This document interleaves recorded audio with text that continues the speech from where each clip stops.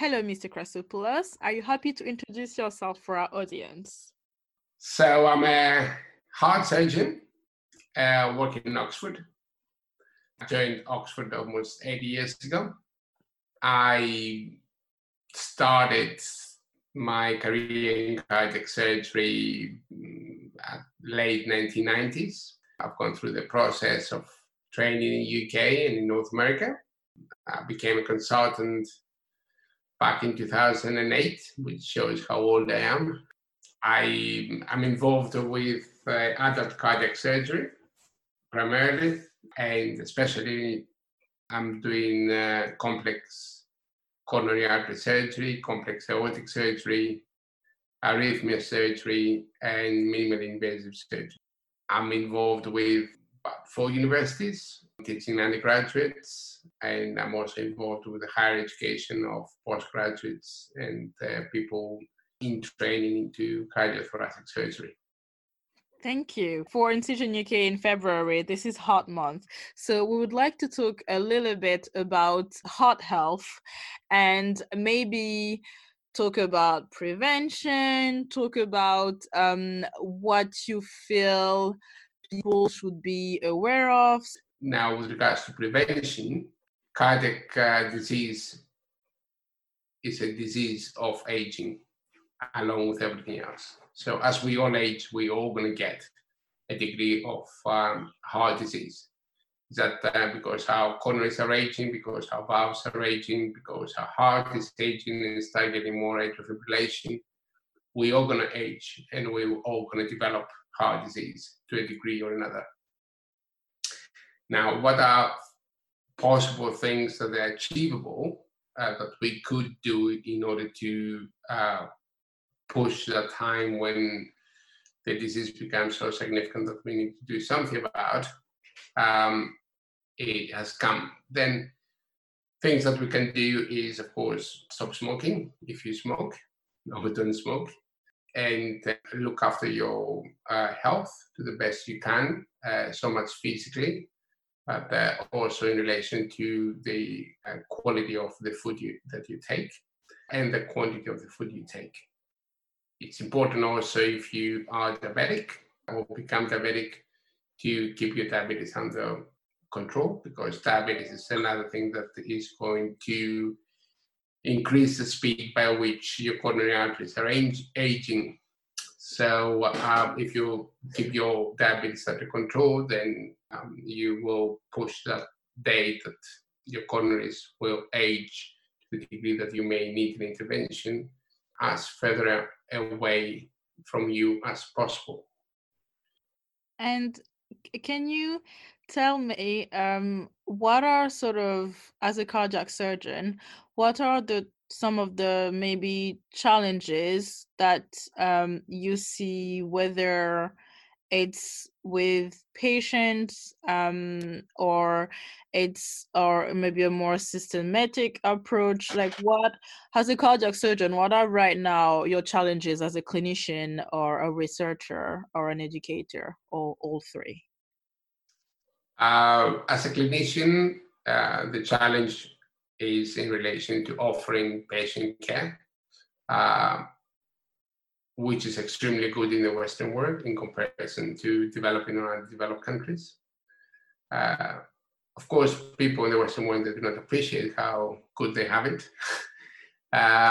But still, there are issues in certain countries with relation to staffing and resources, despite being in the Western world. So probably from the clinician's perspective, currently this is the most pressing issue that need to be resolved.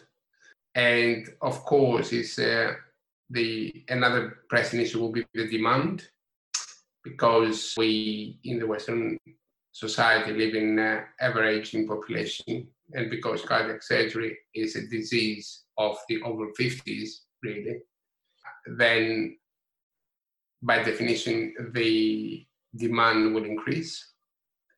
And as cardiac surgery is a specialty of that requires a lot of years, many years of training, requires a lot of effort, stamina, resilience from the person who does it. Not many people are willing to do it. So yes, it's with respect to cardiac surgery, we'll face recruitment issues, which are a lot more evident, let's say, if you go to America, US, or North America in general, because the more time it takes you to become a surgeon, as a consultant or a staff surgeon, then that costs time and money, the person who does it. And not many people are willing to devote the time and the money required to achieve that. With regards to research, research is money.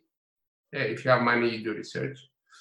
Again, there are less and less people willing to do research nowadays because it takes 2-3 years out of your time.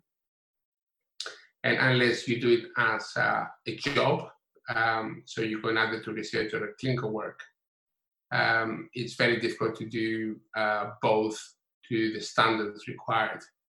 So if you're a clinician, you do minimal really research, or if you're a researcher, you're doing a minimal amount of clinical work. You have to divide those two.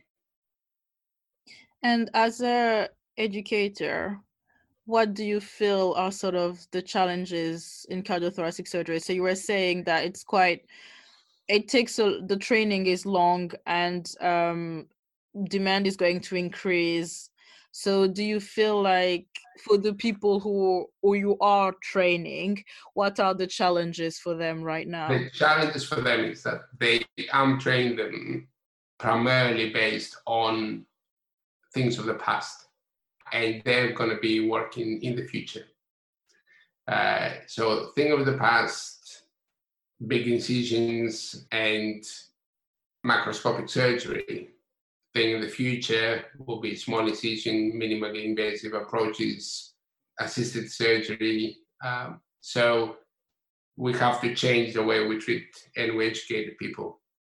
We should be educating not based on what we do or how we are trained, but based on what they expect to be doing and how they expect to perform in the years to come.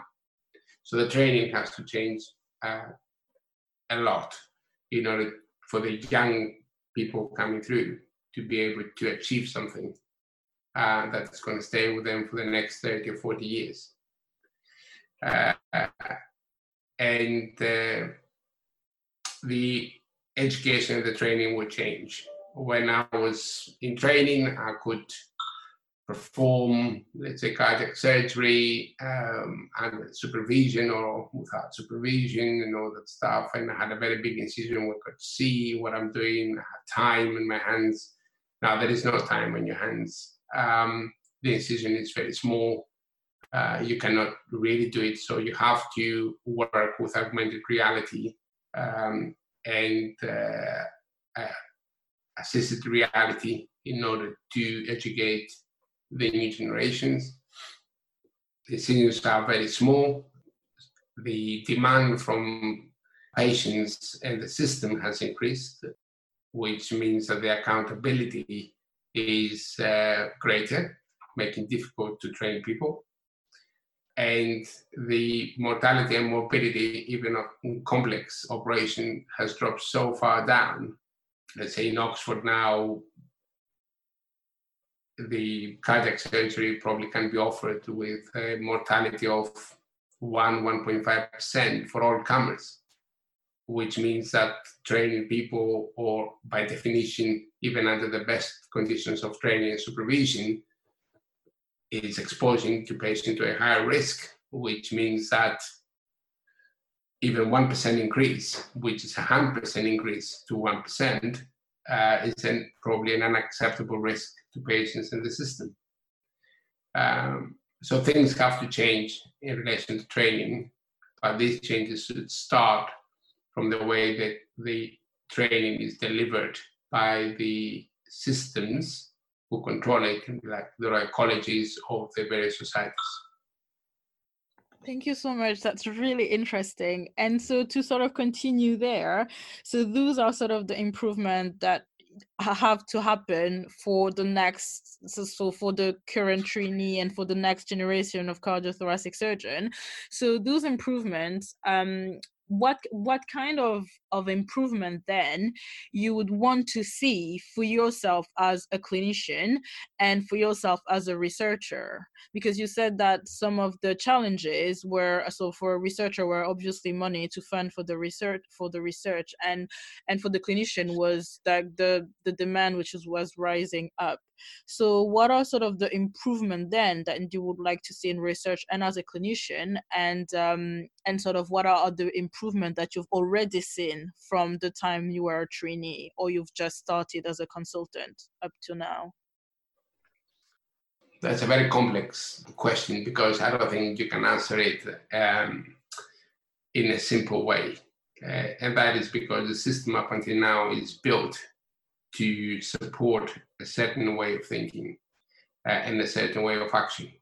Now, we live in a fast pace where probably the establishment and the legs where that stands, which were built for 1940s, 50s, or 60s way of thinking, probably they will start crumbling. You need to rebuild the whole process. But the people who have the power to do that, and usually those are the ones that are in their 6th or 7th decade of their life, they need to probably allow younger generations to take the command and inflict the change. There is a lot of power balance issue here, which will prevent things to evolve as fast as the technology or the surrounding information dictates. So if you look, let's say, the way that we educate medical students, they're educated on information, on knowledge, learning, exposure to patients. But if you go into the future, fast-paced 10 years, 15 years down the line, you have AI letting you know about what potentially the disease will be or the treatment will be. You could have computers communicating across the globe in different institutions, interrogating all the databases available in a couple of minutes, talking to other hospitals in a couple of minutes, finding out how many patients were treated with the same disease across the globe and what is the outcome of those patients today, and advising the clinician on what is appropriate treatment plan for today.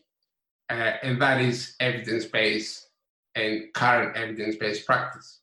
Because if any medic today says, "Oh, I'm practicing medicine on evidence-based," probably is practicing medicine on history, because you cannot really be informed of the current practice at all times and in real time, where the artificial intelligence can. So all of these things will evolve, and it will evolve very fast. You will have computers taking over from clinicians in diagnosis. Let's say we have AI diagnosing pneumothorax in Oxford at the moment. So you may find, I don't know, the potential use of radiologists or other specialties dropping. And all of this will affect the way you train people. Because if you want to become a radiologist, maybe you find yourself into being trained by a computer rather than another radiologist, or you will be there to advise the computer for how to do it.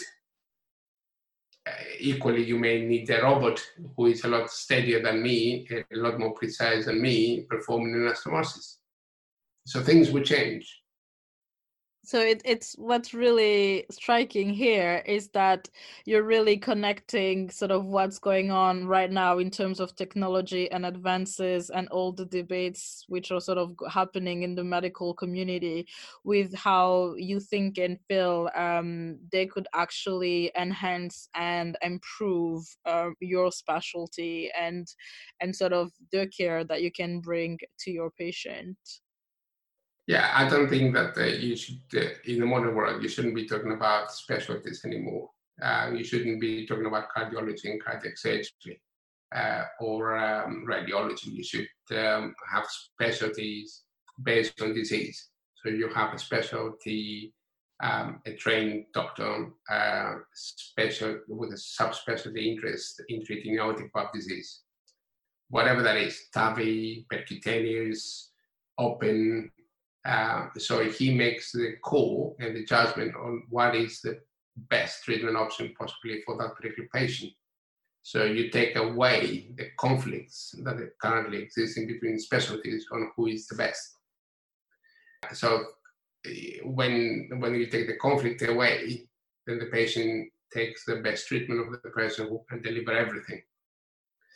And you have to see how things will evolve. When you then you have to change the entire system of training people, because you're not going to go down the route of one specialty or another, but you end up being a specialist for a certain disease of what that accounts, and then you become more dependent to other people next to you who are treating something next to you. So you can treat the aortic valve, then somebody else has to come and treat the coronaries. So you have I wouldn't call it a teamwork, because teamwork means that I can have the capacities interchangeable. People in a team can actually do all the jobs at the same time. This is more of a group work where different individuals, high experts, work together for the benefit of the patient.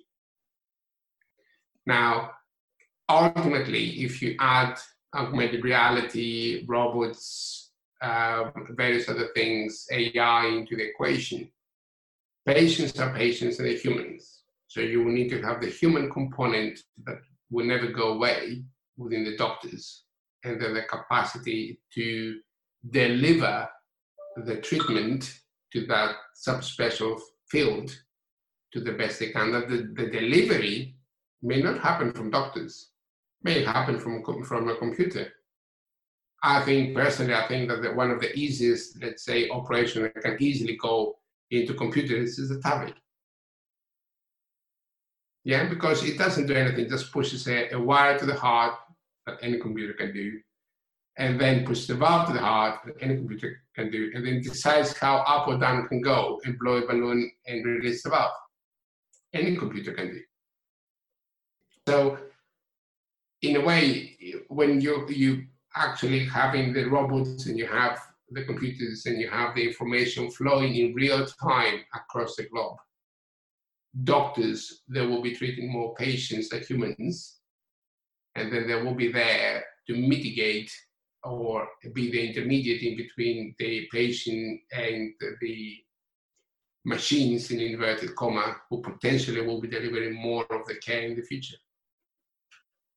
Thank you so much.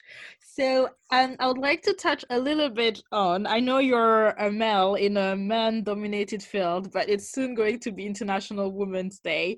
And so I would like to ask you a question about training and women in cardiothoracic surgery in the UK, since that's where you are based. Mm-hmm.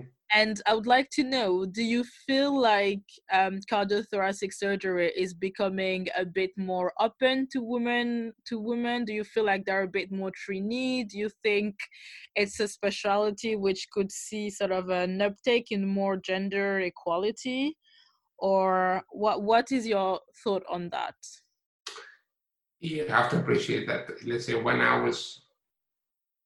I became into the training post for cardiac surgery, you should have had a PhD and you should have had so much experience beforehand, and you should have done this and that beforehand, and then you're aiming for 6 or 7 years in training and the fellowship and everything else. And you add all these things, you do not become, let's say in UK, a staff surgeon or a consultant before the age of 38. Having worked really hard. Now, women, they're humans. Okay, they have potentially, they may have to have, babies or have children, and unfortunately, the man cannot deliver the baby. So 1 or 2 years, or maybe 3 years, added up to 38, you become 41. So a lot of women may be willing to go into cardiac surgery.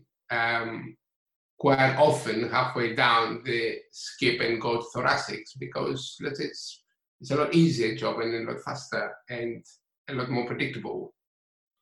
But going back to 20 years, yes, there are a lot more women today to what there were 30 years ago in cardiac surgery. But equally, there are a lot more cardiac surgeons today to what there were 30 years ago. In the future, when the training will not require to be that long, because people like me who are trained in cardiac and thoracic and pediatric and adult and congenital and other congenital, to end up doing just only adult, it's unnecessary.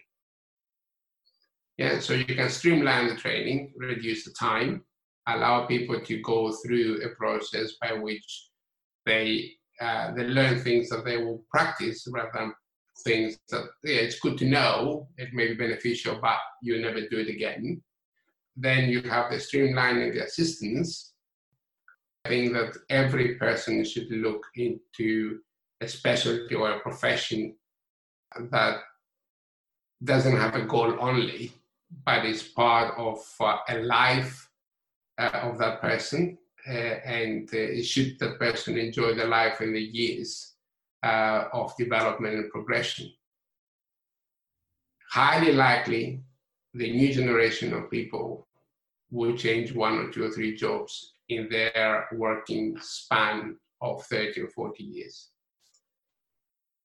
So unless the degrees have dropped, the system gets in there, you can make changes and move on faster. I think that is going to be the major determinant in changing people's career and perspective into various specialties and career jobs. What would Mr. Chrysopoulos say to George, first-year medical student? Oh, just if you like it, go and do it. You have to seize the day. If this is what you want to do, you can only try it, and you have to see it from the inside. But you have to be truthful with yourself. If you think that you like it, but you don't actually like it, you should cut it. So when I was, let's say, first year in the medical school, I wanted to be a neurosurgeon. In the second year in the medical school, I had my own book in neurosurgery, in neuroanatomy. And then in the summer, I went to shadow for a week, neurosurgery. Started on Monday. By Friday morning, when I went back to the ward, I didn't want to go through the door. I sat outside. I said, this is not for me. And I've turned around and left. Okay. So you have to be honest, truthful, and make a decision. A lot of people just go through years. I have a lot of junior doctors who go through years and then they finish medicine or whatever, and then they still don't know what to do, and the years go by, and then they go for a year in Australia and another year in looking around, and before they wake up, they are, 30, and they haven't even started yet. The competition is not your next door friend that you had at medical school. Your competition is people come from India, from Japan, from Korea, from or Europe or North America, from Brazil, from everywhere. So, and some of those guys, they don't take 2 years to go and enjoy themselves. So you need to make decisions and stick with them and project what you want to do in the years to come. And so you're talking about competition. What are the advices that you would give to someone who wanted to do cardiothoracic surgery, and how do you think they should approach this? I think they should today have to go and use the system and expect it to be used by the system. But they have to keep their eyes open. The eyes and ears is not only what your cardiac surgeons that they teach you, that this is not only the only thing that you should learn. You should learn things outside cardiac surgery which will influence the way you practice in the years to come, because the one who starts cardiac surgery now really will practice in about 8 to 10 years from now. And in 8 to 10 years, things will change. When I started cardiac surgery, we used to cut the patient from the neck to the umbilicus, and then both legs from the groins all the way down to the feet. Okay? And if we couldn't find the vein, we cut the arms as well. So the patient had an incision who started in the neck and probably finishing down in the legs and both arms. Now, my patient gets a 10 centimeter incision, 2 little nicks, everything is endoscopic. Patient goes home in 4 days and stop taking painkillers in a week or 2. So within my lifetime, that happened. Now, if you were a trainee today, when the speed is double or triple or quadruple, you would expect in 10 years probably to be doing things that you've never been taught. But you have to be able to educate yourself in those. So you need to be able to understand how algorithms and AI works, how computing or robotics will influence you, what parts of whatever I'm teaching today probably are not going to be there tomorrow. And you need to make certain decisions on which way you're going to go. So where you're going to subspecialize, what I'm going to do. And be truthful with yourself, because sometimes you jump onto a ship thinking that it's wonderful, it's going to go to Greece. But halfway down to Greece, you realize it's too hot for you and you never subscribe to have so much sun and you prefer the rain. So you have to be able to dock somewhere, jump off the ship and go to another ship that goes to England. Yeah. And what do you think George, as a first-year medical student, would tell you, Mr. Chrysopoulos, seeing you now and your career? Probably would say well done, because realistically you've gone through a lot over the years and decades. I don't think it's an easy way or an easy life. So much for the person, the George, or every George that is going through. You have to have sacrifices. You lose a lot of friends because you don't have time to talk to them. You make a very limited number of new friends, but the life is full of experiences. And whatever George of 30 years ago or 35 years ago would say to me, probably is irrelevant to the George of today who will be talking to the future surgeons, because the difference is enormous in between where I started and what is today happening. My 11-year-old son has got more information to what I ever had when I was 21. Equivalent, if you look to the new starting surgeon, I expect him to have a lot more information and capacity to what I ever had in his age. And finally, what do you consider your greatest achievement? I kept one wife and have 2 children. Well done.